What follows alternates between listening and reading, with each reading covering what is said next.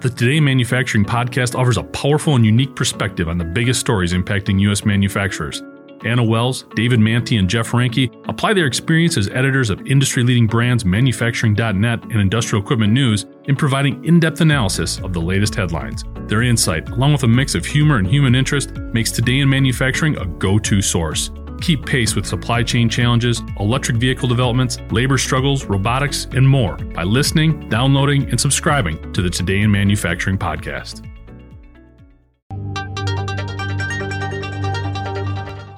Chinese researchers have been working on a plan to avoid an Armageddon-esque asteroid hitting Earth should the issue ever present itself. It doesn't involve Bruce Willis and Ben Affleck, but rather sending 23 of the country's largest rockets in an effort to redirect the large rock. According to Reuters, researchers at China's National Space Science Center discovered 23 long March 5 rockets could change an asteroid's original course by 1.4 times the radius of the Earth, provided they all strike simultaneously. This method is deemed a lower risk than sending nuclear explosives to meet the asteroid. Such an act may result in smaller fragments that remain on a collision course with Earth. The researchers used an asteroid named Bennu to base their calculations. Bennu's width is equivalent to the Empire State Building's height. It orbits the Sun and resides in a class of rocks, all of which could result in regional and continental damage if they struck Earth. Any asteroid exceeding 1 kilometer in length is an issue on the global scale.